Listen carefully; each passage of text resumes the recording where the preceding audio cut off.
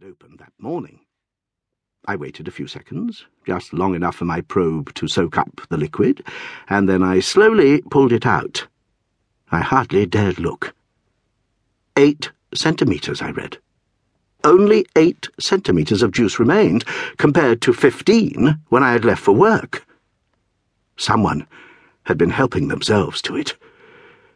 And yet, I live alone. My fears boiled up again. To make absolutely sure, I checked the notebook where I had been recording levels and quantities for several days. Yes, it had definitely been 15 that morning. Once I'd even gone as far as taking a photograph of the inside of the fridge, but had never done it since. Either I couldn't be bothered or had felt stupid. That was in the days before I knew for sure. Any remaining doubts had now vanished. I had new evidence that something really was going on. The third such sign in the last fortnight, and bear in mind, I'm a very rational person. Not someone who would believe a ghost was popping in to quench his thirst and polish off the leftovers. My suspicions had first been aroused several weeks earlier, but had rapidly disappeared. Yet sometime later they came back, in a vague sort of way, rather like midges that buzz around in the evening air and then fly off before you've quite registered they're there. The whole thing began one day when I was certain I had bought some food that I then couldn't find. My instinctive reaction was naturally to doubt myself. It's so easy to convince yourself you put something in your shopping trolley when in fact you only meant to. It's so tempting to put memory lapses down to tiredness. Tiredness is used as an excuse for almost anything. The second time, by chance, I had kept the till receipt and was able to confirm I had not imagined it. I really had bought the fish that had since vanished into thin air. This didn't make things any clearer, though. I remained mystified and no closer to an explanation. I was rattled. The inside of my fridge was, in a sense, the ever-changing source of my future.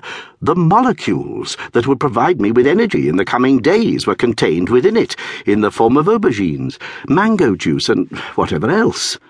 Tomorrow's microbes, toxins, and proteins awaited me in that cold antechamber, and the thought of a stranger's hand taking from it at random and putting my future self in jeopardy shook me to the core. Worse, it repulsed me. It was nothing short of a kind of violation. The night did nothing to dispel my unease over the disappearing fruit juice. In the morning, I set my nitpicking mind to piecing together the puzzle. At times like this, the brain investigates, reconstructs, corroborates, deduces, unpicks, juxtaposes, supposes, calculates, suspects. I ended up cursing that grey Sanyo fridge with the slogan, "Always with you," slyly printed across it. Was there such a thing as a haunted refrigerator? Or one that fed itself by skimming off part of its contents? When I got back from work, I was eager to do something to calm my anxiety, which was slowly becoming a form of torture. At just gone 6 o'clock, there was still time.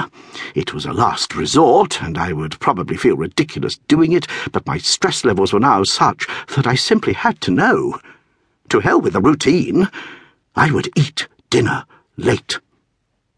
I put my coat and shoes back on, went out, and caught a tram heading down towards Hamanomachi. The shop where I intended to purchase my new trap was only 2 stops away, and providing my DIY skills were up to the task, I would sleep more peacefully afterwards. In fact, I didn't need to put my handyman credentials to the test, as the device turned out to be much easier to fit than I had anticipated. I would have to wait until I was at work the next day to put my plan into action, a strategy that would make my fridge readings look like Stone Age techniques. I would aim to get in as early as possible and be at my desk by 8 a.m.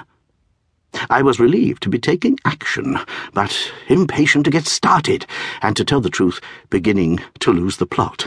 It was after 9 when I realized I hadn't had a bite to eat. Oh well, just this once.